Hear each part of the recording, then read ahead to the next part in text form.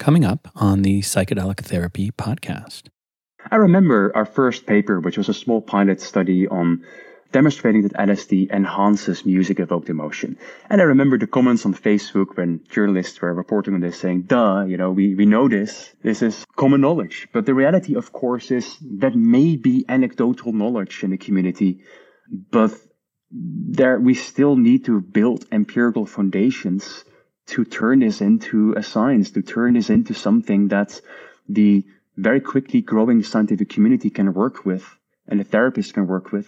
Because up until then, no one, at least in this modern era, was asking any questions about music and psychedelics. I remember I started doing my PhD with Robin and David, Robin Card-Harris and David Nutt. And in that first year, kind of halfway through, I realized, looking at the image of a patient being treated with psilocybin, with an eye mask, with headphones, and I realized, wow, music plays a super central component in this entire experience.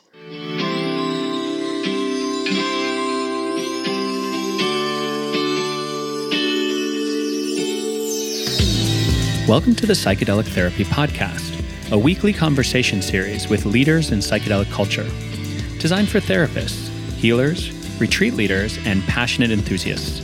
Presented by Maya and hosted by me, Eamon Armstrong.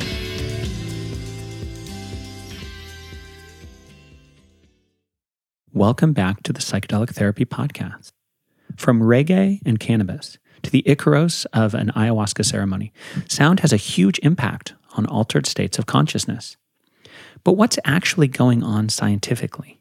And how can we use this for better psychedelic therapy? Well, today's guest, Mendel Kaelen, founder of Wavepaths, has researched the subject extensively and created a tool for therapy. On the show, we discuss how music and psychedelics reinforce each other exponentially. We talk about the importance of tone color and other aspects of structured sound for the experience of healing. Mendel shares about Wavepaths, which he considers more a musical instrument than software. Finally, we explore the traditional ayahuasca Icaros, the sacred songs of the Amazon. Mendel is the founder and CEO of Wavepaths, a company that is researching the psychotherapeutic potential of music and creating a tool for therapists. Mendel was also a PhD and postdoctoral neuroscientist at Imperial College London, where, among other research, he investigated the role of music in psychedelic therapies.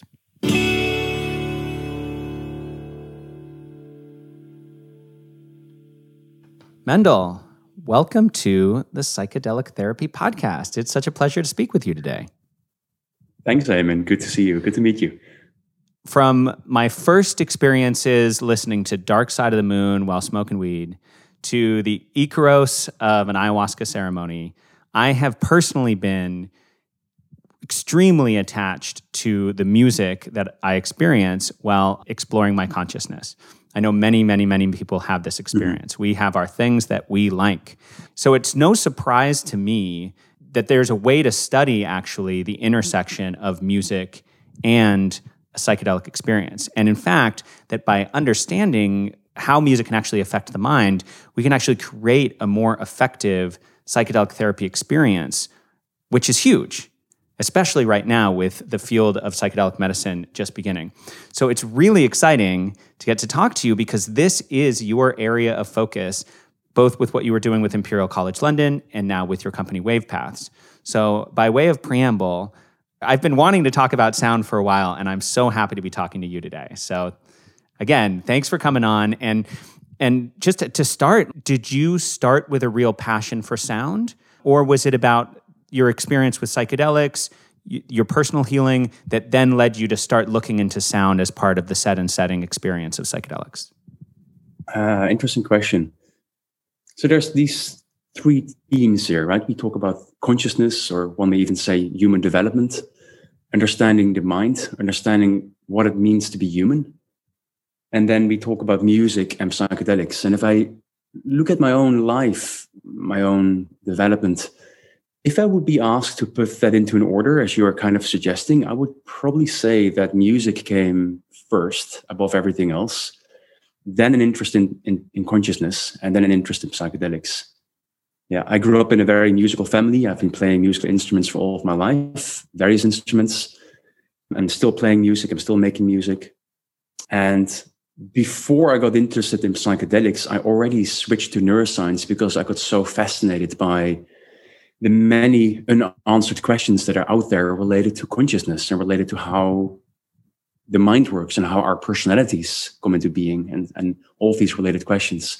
And when I learned about psychedelics, it became a very obvious thing to explore that. It was a very kind of organic continuation of that. Beautiful. Have you ever written music based on the principles that you've learned about the neurobiology of sound? It may surprise people to hear that my immediate response would be to say no. I think the biggest impact on the ways that I listen and the way, which is intrinsically related to the ways that I make music, is really influenced by my direct experiences with psychedelics, but most notably cannabis. Starting to explore cannabis in my early 20s after I had my experience with magic mushrooms, and really learning how to listen to sounds, not merely music, but really sound in a new way, and all the depths and the details that become available in your perception and the way sound and music is structured. And I got really into many artists that are really exploring new ways that sound happens. Artists like Thomas Koehner, Francisco Lopez, Taylor Dupré, many others. When it comes to my neuroscience on music and psychedelics, there are definitely some really interesting findings that are very confirmative to what I've been thinking and many people are having started to develop thoughts around, and that is that one of the main findings that we had in our LSD study, our neuroimaging LSD study, using LSD to understand how music perception is altered, is that under the influence of LSD in this case, there is this heightened, this redistribution of resources in the brain that seem to help with processing timbre or tone color in more detail. And tone color can be defined as the harmonics that are present in sound other than pitch or volume.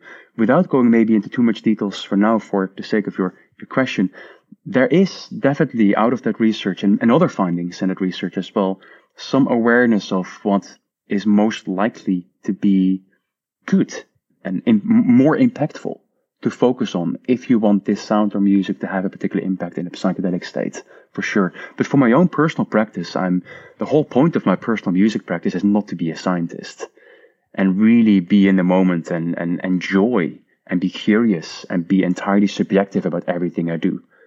I love that. And we're going to go well into tone color and how the brain makes sense of sound. But I want to jump back to something that you started with a moment ago, which is you referenced mushrooms. And I know that you tried mushrooms for the first time in 2005 when they were legal in Holland, and that before that you were suffering from depression. What I read about you was that you did mushrooms once and that the depression went away. Is that what happened? Was that like a single experience with psychedelics and the depression left your life completely? Or has that been something that's come back in your experience? Yeah, thank you for asking that question, because there's some important nuance to add to at least the interpretation that you share here with me, because it's definitely not true that I had one single psychedelic experience that cured me. That would be a significant misinterpretation of what really happened.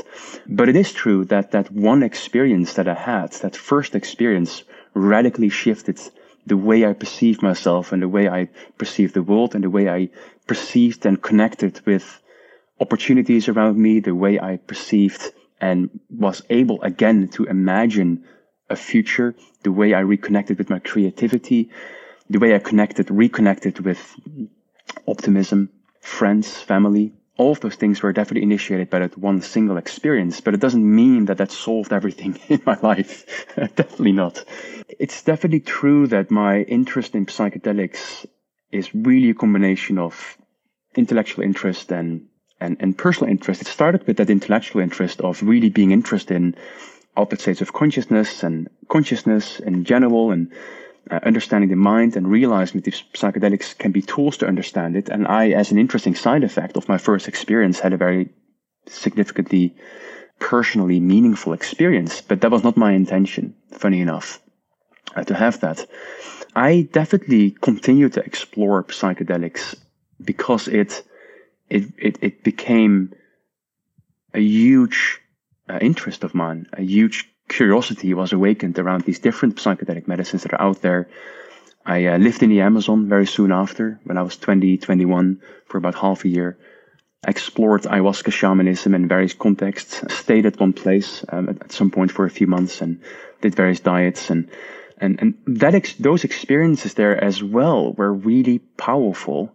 But I think this brings me to the next point. When I returned to Holland, that was the most difficult experience of that whole period in my life, where I explored ayahuasca and different psychedelic plants. I went through a lot of change, and I needed to find ways to root myself into those changes and ensure that the environment around me was open for those changes, including my social environment.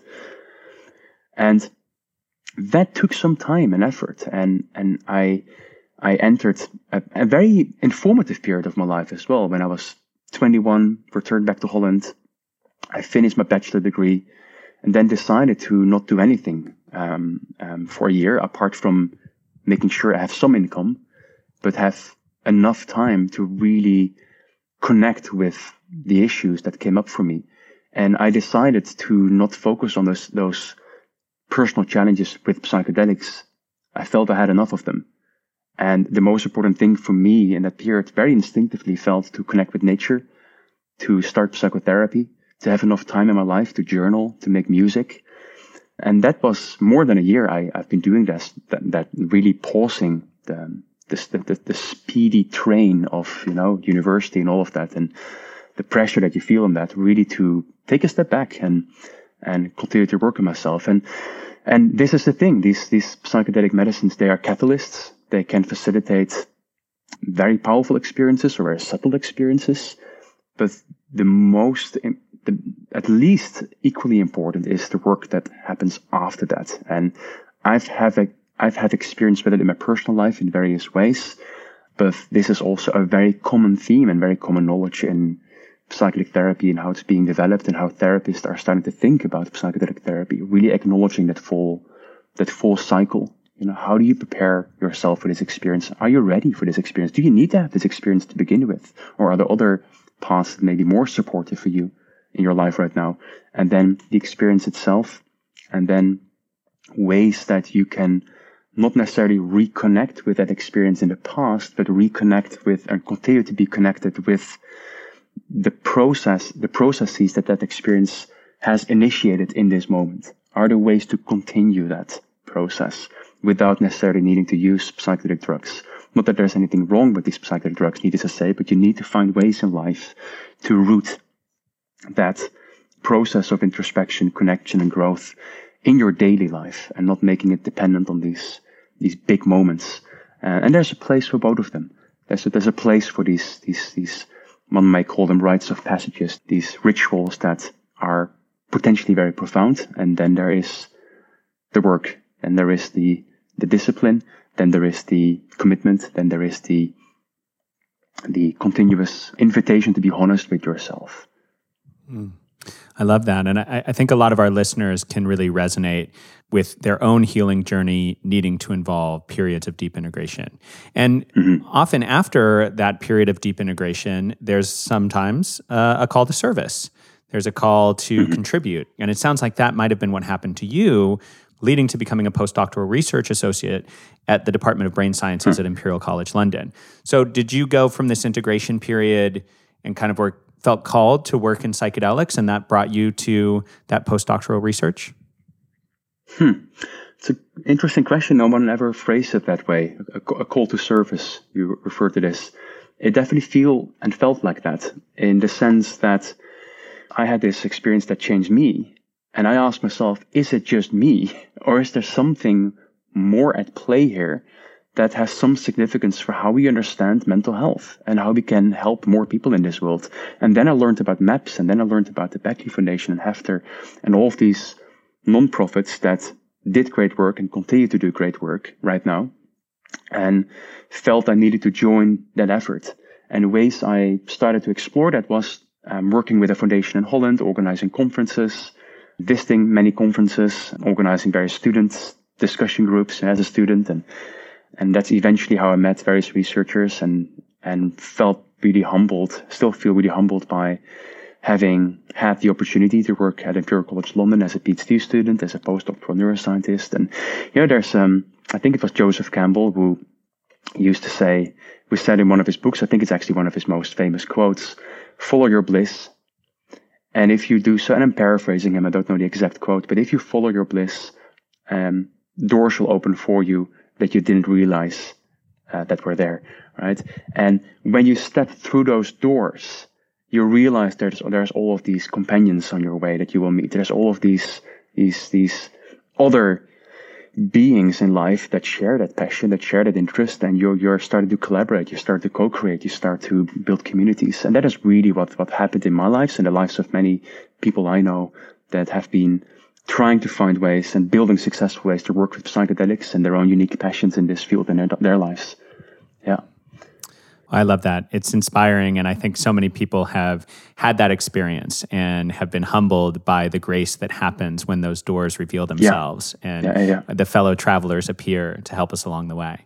So here you are at Imperial College London. You are studying psychedelics, psychedelic therapy, looking at these now very famous brain imaging scans of people under the influence of LSD. I'm curious, what was the first thing that you learned about the intersection of psychedelics and sound that really blew your mind?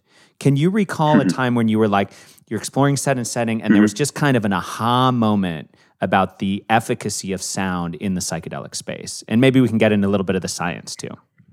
Great question. You know why I think that's a great question? Because there are some of these findings that we published on that. I remember our first paper, which was a small pilot study on demonstrating that LSD enhances music-evoked emotion. And I remember the comments on Facebook when journalists were reporting on this saying, we know this. This is common knowledge. But the reality, of course, is that may be anecdotal knowledge in the community, but we still need to build empirical foundations to turn this into a science, to turn this into something that the very quickly growing scientific community can work with and the therapists can work with. Because up until then, no one, at least in this modern era, was asking any questions about music and psychedelics, and that baffled me. And that moment, well, maybe that is the first aha moment, actually, before I go into this other one that came up when you asked the question. The first one was actually that. I remember I started doing my PhD with Robin and David, Robin Card-Harris and David Nutt. And in that first year, kind of halfway through, I realized, looking at the image of a patient being treated with psilocybin, with an eye mask, with headphones, and I realized, wow, music plays a super central component in this entire experience. And no one is actually challenging that or asking questions why, how music can be best used, how music academics work in the brain. That was one aha moment, and that allowed me to merge those two paths that I just explained to you that felt like a dilemma back then. I felt I needed to make a decision between working with music and studying psychedelics to merge them. So that was the first aha moment. When it came to scientific insights, your question around scientific insights and aha moments, beyond the moments, beyond the we know this already, but it's still important to validate this and to challenge this in scientific ways. We may have a strong hypothesis here, but we definitely should still challenge this and build the foundations. Beyond that, I think there's a few there, but one of the first is also the first neuroscience study that we published on, where we looked at mental imagery, and more specifically, the vividness of mental imagery, and how music and psychedelics influence mental imagery, eyes closed mental imagery, eyes closed imagination, and the vividness of that imagination. There's various different terms that we can use to describe this phenomena.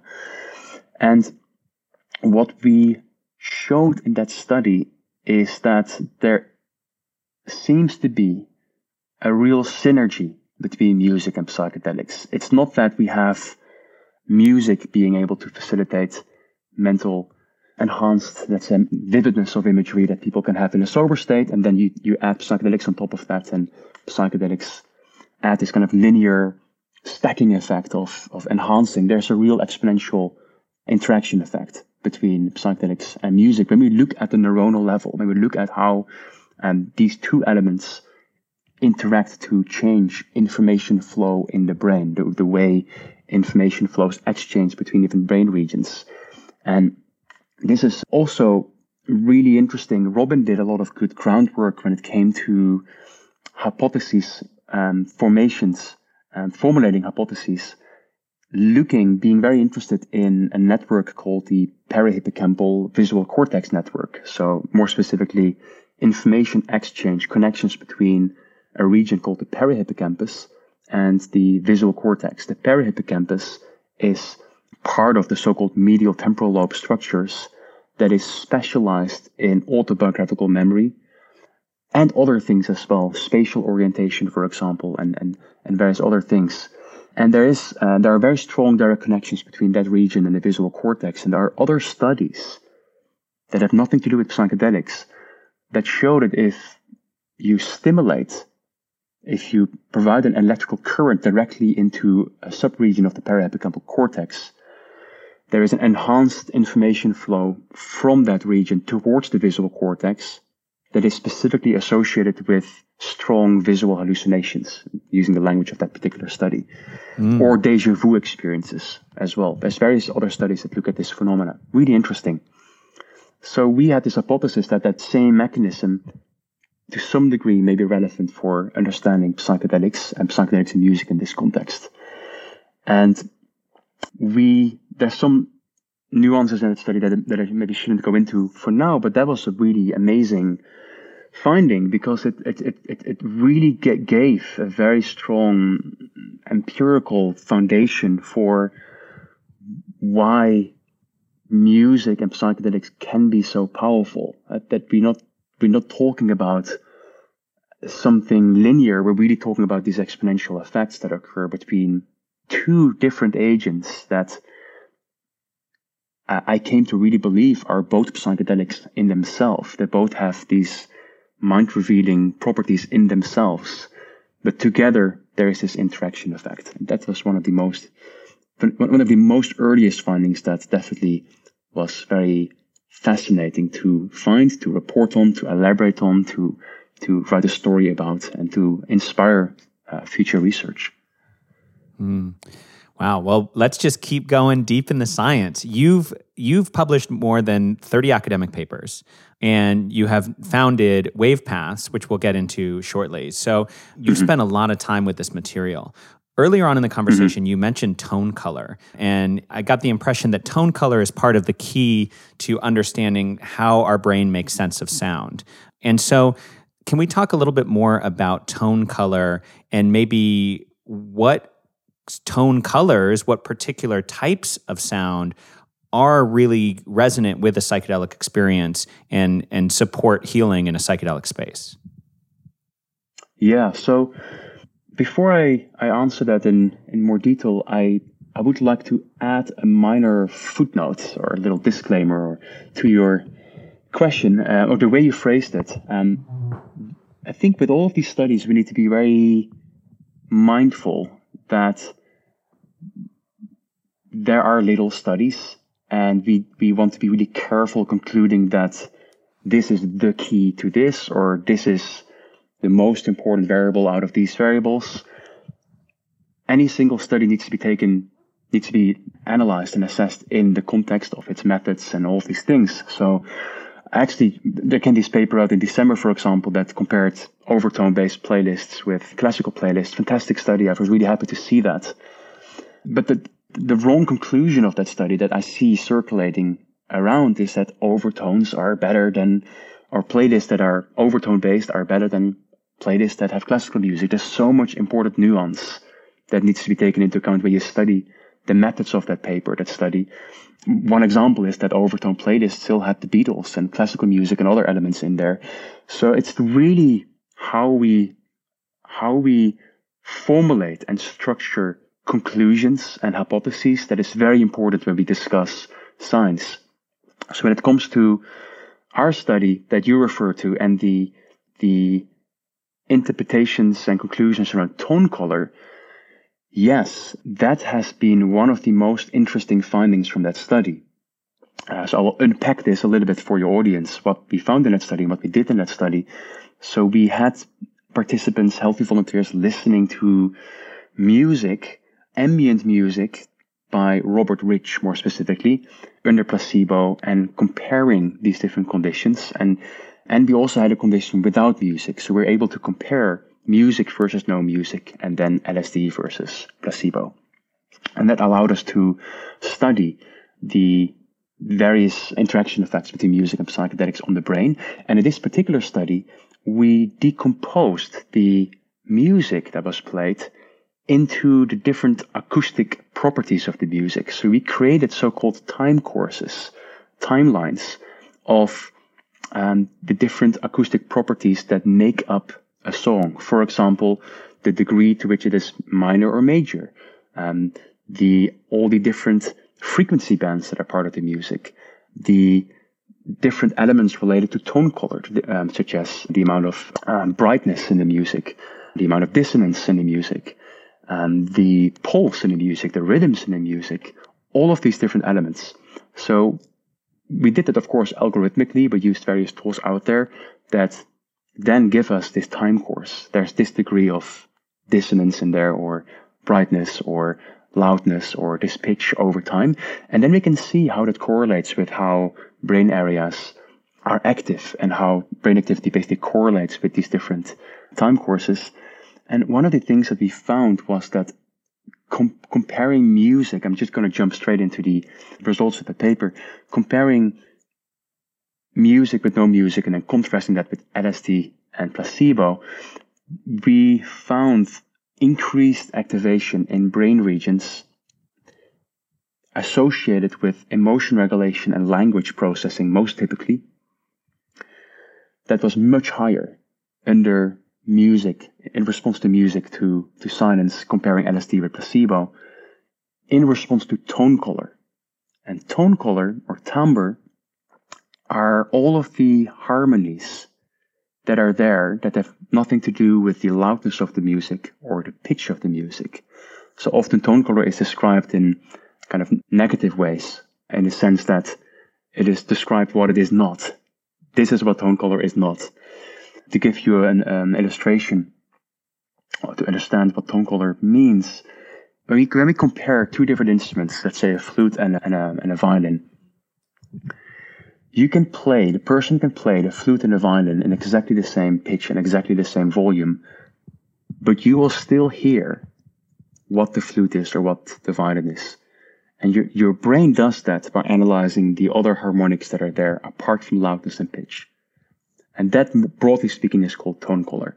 In our study, we found more specifically that the complexity of the harmonics, or the overtones, if you wish, these are interchangeable, these terms, the other harmonics that are there, are correlated with these enhanced activations in these brain regions, and that correlated with emotions associated with peak experiences.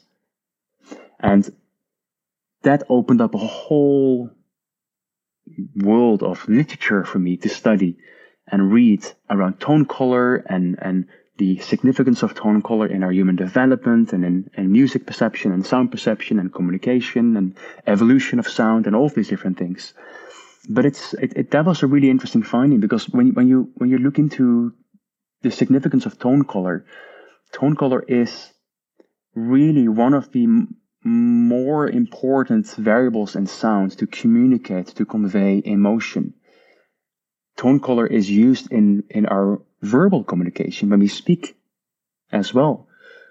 It is one of the most important ways that babies, before they are even born into this world, start to build a relationship, an attachment with significant caregivers around themselves, start to build a relationship with their outside world, although maybe inside and outside may not be really there for the infant in that moment. But the hearing of preborn infants is fine-tuned to unique details in tone color already for years before it starts to acquire capacities to speak and learn verbal language. And so tone color there is used to distinguish between different personalities, different voices. And in music, we are most likely extrapolating and utilizing these innate sensitivities to tone, color, and other aspects in music and sound as well to create ways to evoke subjective experiences. So why that is the case is still an open question. Why our brain is suddenly allocating so many resources to process the timbral details in music is still something we need to understand and design appropriate scientific studies for. But it has definitely led to various theories and hypotheses. And it is safe to conclude from that study that tone color is a very important component in music. Yeah, but not the only one. This was the footnote and disclaimer that I wanted to place at the beginning of my question. Because we looked at many other things as well. There were so many findings in that paper, and people who were interested in this can read it themselves. So many findings that it just wouldn't be possible to study, wouldn't be possible to publish all those details in one paper. It was a very so-called data-driven, bottom-up analysis that we've done using acoustic variables and these other things that I just explained.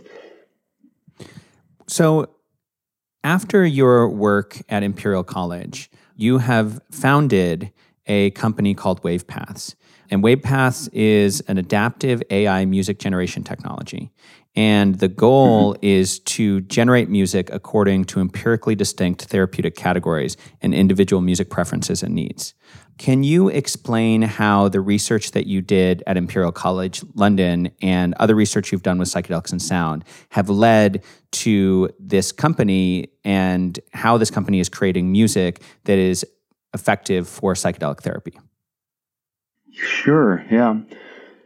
There's various elements there, but maybe the most important one to highlight, which was one of those other aha moments, is the observation that one and the same song in a psychedelic therapy session can, for one person, facilitate a profound, emotionally moving, life-changing experience filled with insight and motivations for change. Whereas for others, exactly that same song has been a source for and can be a source for confusion, distraction, and potentially even in some cases this was the case, paranoia, thought confusion, anxiety, intense anxiety. And that is one of the key findings from one of these papers called The Hidden Therapist, where we, rather than only focusing on neuroscience, we interviewed all of our patients in great detail and asked them questions around their music experience. And all of this research combined really demonstrated the importance of adapting music to the person, having the know-how and having the capacity to interact and adapt music to the individual that has this very profound experience in order to continuously strive to create the right supportive environment. Patients are going through an experience that is highly dynamic, highly unpredictable. First of all, you may have a rough sense about what may happen in the beginning, but the more the session unfolds, the more there's a degree of unpredictability and dynamism at hand. But also that there is a person, an individual that has this experience. And you cannot treat every individual the same because every individual brings his or her own unique story and unique set of traits to the table, to the session. So one of the elements that we are actively exploring is this recognition that music really is a language to some degree, but it's a non-verbal language. It communicates not in a concrete way, but it communicates processes. It communicates the process of letting go. It communicates the process of grieving. It communicates the process of finding hope. It communicates the process of cathartic peak experiences. It communicates the processes of finding stillness. But music as an envelope of structured sound provides these abstract templates that for both evolutionary reasons, but also developmental and cultural reasons, we start to then associate with. And these personal associations are then projected into the musical event, into the musical process. Right? So music may be about grief, or it may convey a process of grief, but the grieving about this person or about this event in your life is created by your mind, listening and interacting with the music. But in order for that meaningful interaction to happen, in order for music to personally resonate with the individual, in order for the music to really be part of the language of the receiver, of the interactor, of the patient, the client that has the journey, the music needs to be fitting into what music the person has built an attachment to, has built an identity structure around, has integrated in his or her identity structure to such a degree that music has become a language for this person. And we all do that. Right? We all do that in our own ways through the music we are exposed to. And I would sometimes even dare to speculate through the voices that we have been building various attachments and relationship with before we're even born and once we start to develop.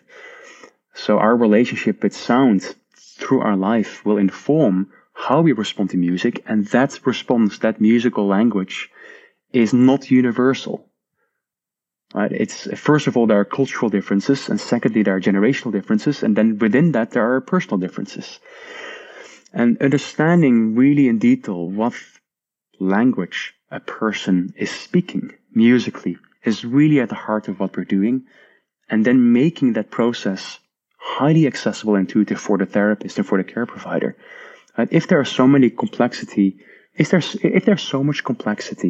in working with music in a person-centered way, which there is, let's really not make psychedelic therapy more complex and utilize some of these technologies that are out there to make it more intuitive, more accessible, more easy to work with music in a person-centered way, and do it as such that it not only not distracts from the process, but actually can add to the intuition, to the artful work of the therapist. That process, this technology can actually help the therapist in this case to be more present with the patient, to be more attuned to the patient. The least that we want is people to get confused and concerned about what the music needs to be doing, and people may lose themselves into scrolling different songs and playlists and searching for the right song or the right tag of the song or you name it. Therapists that are bad at testing our technology are referring to it as a thermostat for music. Right? It's that same ease as switching the temperature or the light in the room, but the technology underneath it is definitely getting more and more sophisticated. And so you were just describing a personal relationship to music. So this technology, Wavepaths, is used to support psychedelic therapists in finding the right music for a particular patient. Is it personalized in that way? And if so, how is it personalized? How is the psychedelic therapist able to use this tool to really get the music that their exact client needs? Yeah. So personalization happens in different domains. It happens in the domain that I just elaborated briefly on, which is understanding what music is most likely providing meaningful responses in this individual, the music that is most likely relatable for this individual. That's one element. The other element of personalization is understanding the process of therapy, the personal process that is unfolding in this person right here in this moment, the phenomenology of that experience, and then creating the right supportive atmosphere around that. And that may include music, it may not include music, it may at times need to be something completely else. But music can be a powerful therapeutic tool to work with in various of these processes. So part of the work that we're doing is algorithmic, so we're building predictive models, understanding who this person is, what acoustic variables, compositional variables are most likely to support this individual for this person to relate with. But there's also a very big component here that is having the intention to develop something that is really a musical instrument, much more a musical instrument than it would be a piece of software. And that you as a therapist or a facilitator can really play with in any way you want, in any depth as you want. You can leave it alone and trust the algorithm to do its own thing. You can manually override it and change the contours and atmosphere and emotional qualities or instruments of the music in as great detail as you want. Or you can interact with it all the time, as you would do when you play a keyboard. There's literally that whole range of interaction that you, as a facilitator of any sorts, whether you are working with psychedelics or other methods, can work with. And it's really that inclusiveness, not being too prescriptive, that we want to support, because we know that that's how therapists prefer to work. But there is some difference there. Some people like to have more hand-holding than others. Some people like to have more control of the music than others. And that's offering that to people is really what we're focusing on. So right now we're developing additional features that give therapists more control over filtering various instruments, acoustic qualities, equalizing sounds if they wish that, having more control of the frequencies in the sound, the various categories of tone color that we are mapping out, and going into great detail in choosing these different sonic textures. One of the most important features there's this various here, but one of the things that we have invented and developed is the degree to which you, as a therapist, can make the music directional. And let me unpack this for a moment. What we mean with that is, first of all, acknowledging that music provides an influence in the experience. And that's also why you want music in that moment, is to facilitate an influence in the experience. And therefore, I always disagree with therapists that refer to psychedelic therapy as non-directive.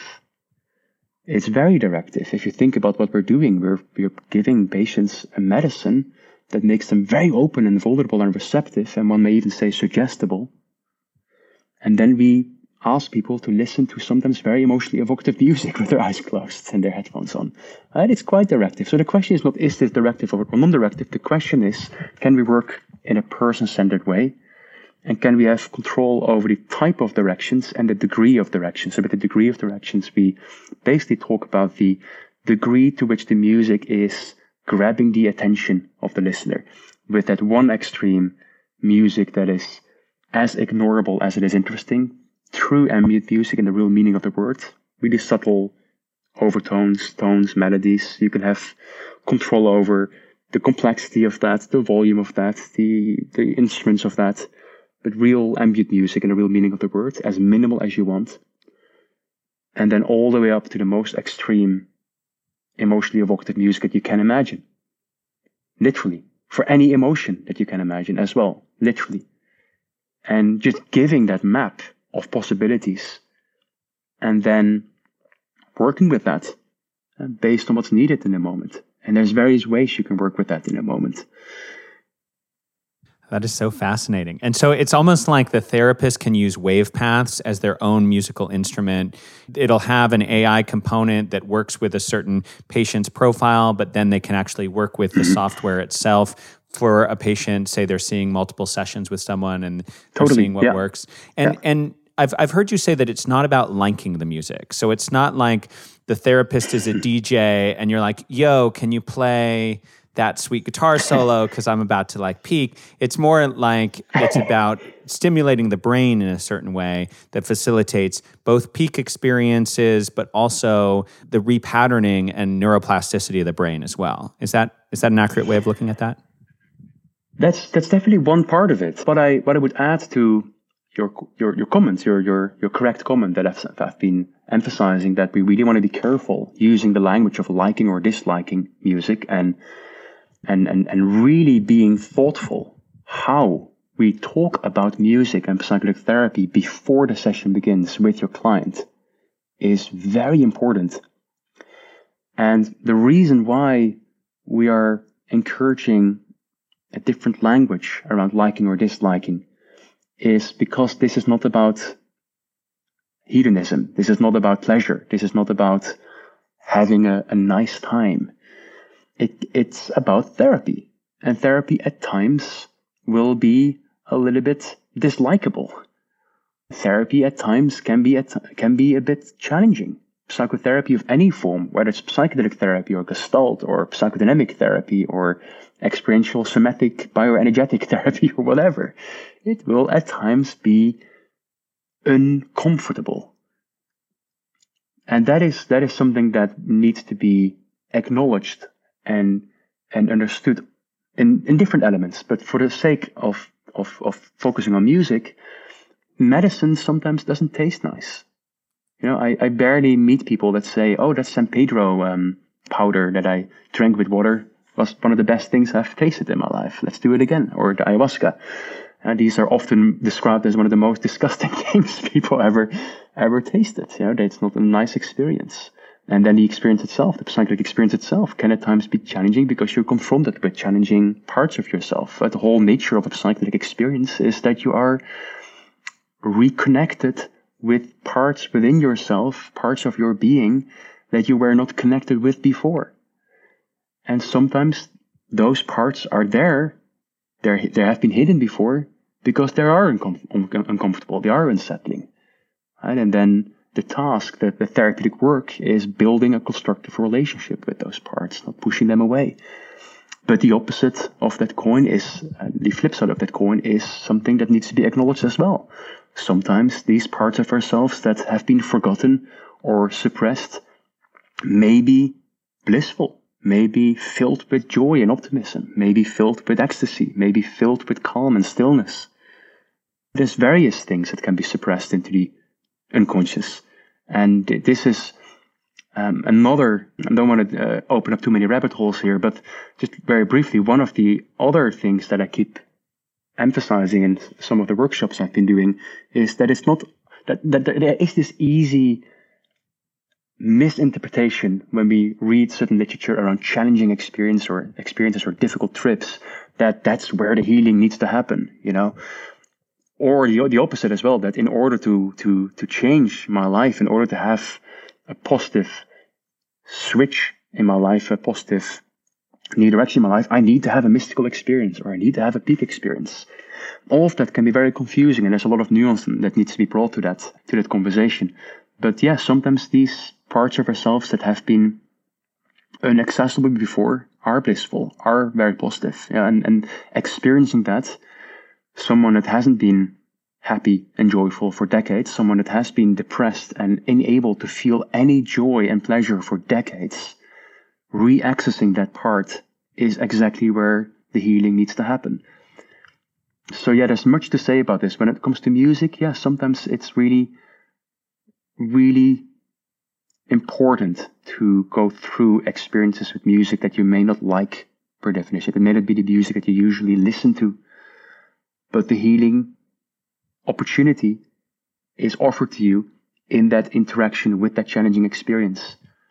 The question is, what is challenging about it? Right? Let's explore that.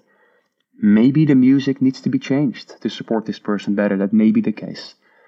Or maybe this person needs to stick with this experience because the experience is meaningful. The experience may remind, I'm going to give you a real example. The experience may remind this person of her alcoholic abusive father.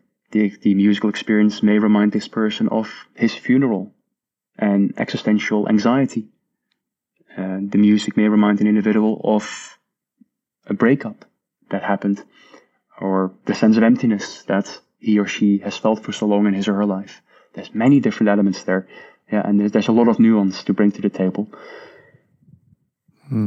I wanted to ask you about something that's really near and dear to my heart, which is the music of ayahuasca ceremony, the Icaros. And you mentioned that you'd spent some time in the Amazon.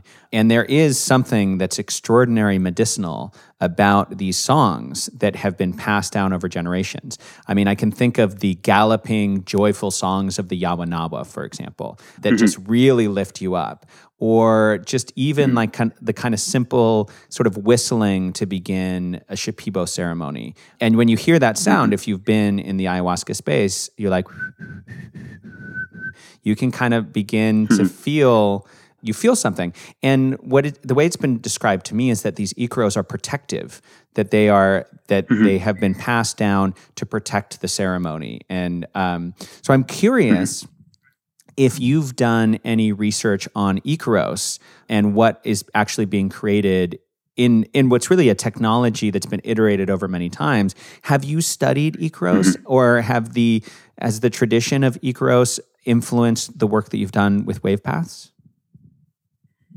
So I haven't studied Icaros in the sense of I haven't set up scientific experiments myself and published on it, but I have studied them personally, both through my direct experience with them and by reading about them and talking about them with experts in the field, shamans most notably. So I have some understanding of the various ideas and concepts related to Icaros, the kind of music theoretical elements even that seem to be part of them. Yeah, there's various things there. First of all, there is the worldview, the shamanic worldview in which Icaros are embedded. So I've been primarily exposed to Shipibo shamanism. I'm actually going to share a few anecdotes here with you. Some shamans I work with, one person described every Icaro as a telephone number for a spirit. In their work with ayahuasca, they believe and work with spirits, and everything has a spirit. Plants have a spirit, stones have a spirit. You can discuss the kind of metaphysical reality of that, but that's not really the point, I think, of this conversation. But they work with spirits. It's the essence of their work, and they work with spirits and magic, and they believe in doing it for the good and as well as for the bad. There's a lot of belief in witchcraft and using this knowledge for destroying the lives of people as well. It's something I woke up to when I lived in the Amazon, like, oh, this is not a peaceful tradition at all. This is very, very interesting. So anyway, apart from that, Icaros are part of that tradition. And there's much more to say about this. I'm not an anthropologist. I'm definitely not an expert when it comes to shamanism. But one thing I know is that shamanism is a method to enter an altered state of consciousness and in these different worldviews and a realm where you can communicate more clearly with spirits. So the idea of Icaros as a telephone line, it brings in these different spirits, is a very interesting way of looking at it. Even if you don't sign up to the metaphysical kind of paranormal phenomena itself, I do think there is merit and value in defining what is meant with spirit, like the spirit of a place, the essence. The original word of the spirit means essence. And even through that lens, looking at Icaros, each Icaro having a particular essence, I think is something very interesting. Music definitely, songs definitely have essences, right? Have a particular core to them, a particular soul to them, a particular spirit to them, if you wish. So at the same time, what I'm trying to grapple with here is kind of my understanding of kind of relaying my understanding of the various ways people work with Icaros and my own kind of interpretations and thoughts on that. I had beautiful and powerful experiences with both Shipibo shamanism as well as the Honeycomb in Brazil, and I've been blown away by the tapestry that they are weaving sonically, the kind of cyclical, rhythmical, tonal nature that keeps repeating itself over and over again in ever new shapes and forms that seems to be creating and influencing the experience, as well as in a way of providing some structure and some direction and some sense of journeying, as well as keeping some spaciousness to travel in that with your own agency. And I've barely been in ceremonies where music was super dominating and forcing itself and upon the listener. Although I've been in some of them and they were slightly traumatic, but that's a whole other story. The footnote I want to place here maybe is that there is a tendency to romanticize traditions. There is a tendency to romanticize, and this not only applies to the psychedelic community, it applies to any community where there is a degree of spirituality involved. So you see the same in India, where in the 60s onwards, Westerners flooded India in the search for gurus and guidance. there is a tendency to romanticize certain philosophies and people that seem to offer something to us. And when it comes to, in this conversation, the role of Icaros and music and sound, I tend to position myself more and more on the skeptical side. And I mean skeptical not in a dismissive, negative way, but we may call this constructive skepticism. There are acknowledging that many assumptions and hypotheses are ungrounded and influenced sometimes by this tendency to romanticize certain elements, and being really careful with that. There's many examples of this. You have the binaural beat movement, you have the 423 hertz movement, I believe it was that on YouTube. There's many ideas about what sound can do that are most likely not true, at the very least have not been studied. And at the same time being humble about that. At the same time being humble and curious and acknowledging that we also don't know a lot about sound. Right? And I wouldn't be surprised at all to find certain harmonic textures that tend to do a particular thing with some consistency. In fact, this is something that Wavepaths thankfully is allowing me and us to study.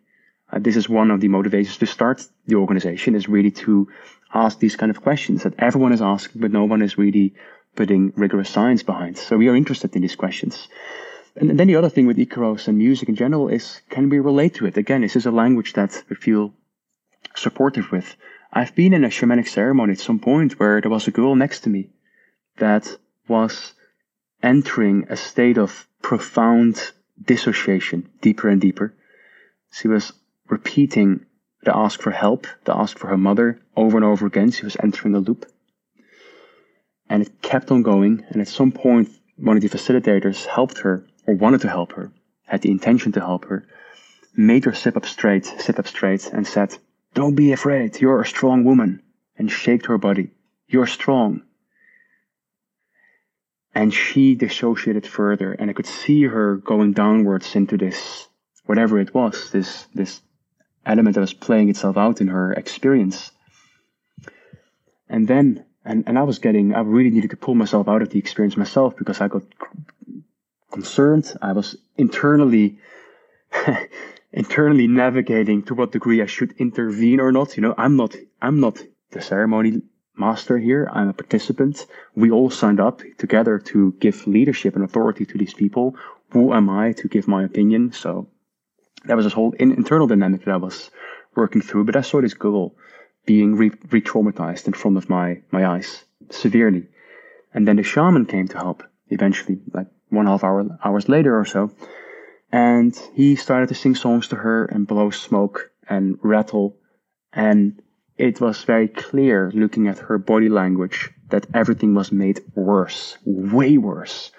The very last thing that this person needed was more shamanic rattling and incense and smoke. And she became profoundly dissociated and confused. And this was 2 years ago, and she's still doing integration therapy, for this experience. There was some trauma that came up that was solidified as a deeper trauma, it seems. This is what I mean with the care. We really need to be careful with romanticizing various shamanic traditions, because they are developed in a particular worldview, in a particular culture, and they have their wisdom, they have their unique insights that we can definitely learn from, but they also have their limitations. And I really believe that moving this field forward, there's so much we can learn from an integrative approach to all the different forms of psychotherapy that are out there and the different traditions that are out there, and really entering a conversation constantly. This person most likely didn't need, the last thing that she needed was, again, this intervention in that moment. From my humble perception, this is my opinion, from how I saw this unfold. My own take on that case would be that this person needed more safety. And that safety needed to be provided in a fully non-verbal, interpersonal way, with or without music. But this person literally became a baby Her head was weak, her neck was weak, she was rolling over the floor, and she was crying for mommy for hours. Yeah. And there's many of these cases. When you enter the ayahuasca community, there's many of these cases. And I'm not want to say anything negative in principle about shamanism. In fact, this is a great interest of mine. But the great interest that is arriving globally around shamanism, I think, needs to be approached with great care, because it may not be the right method for... It's definitely not the right method for everyone. And therefore, people always need to check in with themselves if it works or not, if it fits or not. Yeah. Yeah, that's an important cautionary tale.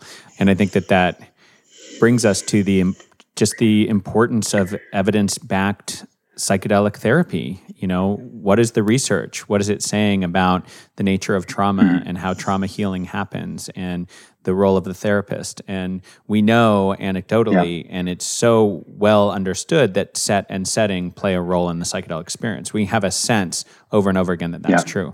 But we really need folks like yourself who are actually deeply researching and providing studies that can say, well, actually, you know, this type of music works in this way at this time, and this type of music works in this way in this time, so that when someone is having a difficult experience in psychedelic therapy, the therapist has the best tools available to say, oh, I can see how we can slow down this music now, we can kind of bring in these other tones, this other tone color, and that may help kind of create that ease and safety that the client needs just in that moment. So I think it's extraordinarily important what you're doing. And fun as well. I feel very grateful that I can do this work, but I'm also really grateful that it's so much fun. You know, this is such an interesting topic with so much layers to uncover. And it's amazing to see the team growing around this as well. You know, within Wavepaths, it's growing and growing, and everyone is sharing this passion, which is fantastic. Yeah.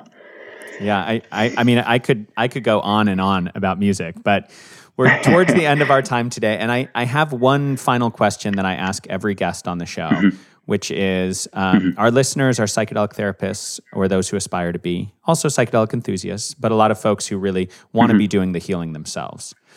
So I'd like to give you an opportunity to speak directly to those individuals from your experience as a researcher, from the work you're doing with Wavepaths, from your own experience with psychedelic therapy.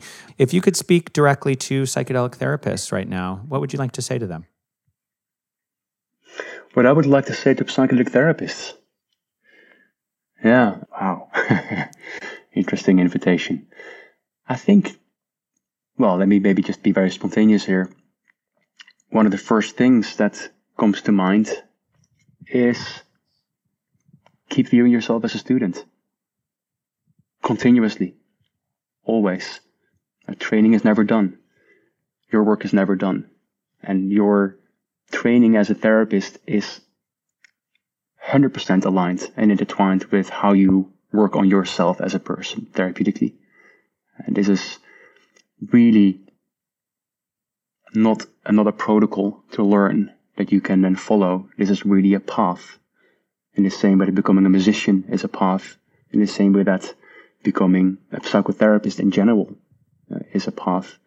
And I think the danger or the risk that we need to navigate together over the coming years and decades is for psychedelic therapy not to become what happened to yoga, at least to some degree, yoga being a wisdom tradition with many pillars to them. And now we have hundreds of different forms of yoga. Intrinsically, there's nothing wrong with that. In fact, it's a testament to innovation and creativity, right? But with psychedelics, we're talking about something profound and powerful, and it can impact the lives of people in really powerful ways, both positively and negatively. And it can also be diluted. The potential of that profoundness can also be diluted. It can also easily be lost. I believe that's very vulnerable, actually. The depth of that experience is dependent on certain variables that are very subtle, and that they have to do with not only the music, but also with, for the sake of this conversation, you as a person, the degree to which you are authentic with yourself, and what your relationship is with yourself in this moment will impact the experience of your clients probably more than the protocol that you have in your head. So I think it's really important to stay honest and humble all the time and be curious all the time, because there's many things we don't know yet. Yeah. Thank you for that, Mendel. It's a beautiful invitation. So Wavepaths is currently allowing beta testing. Is that the stage that the software is at the moment? Yeah, we have a few hundred active beta testers as we speak, and a much larger wait list. We have many thousands that want to beta test, but we are capping it to limit. We are from time to time inviting new groups.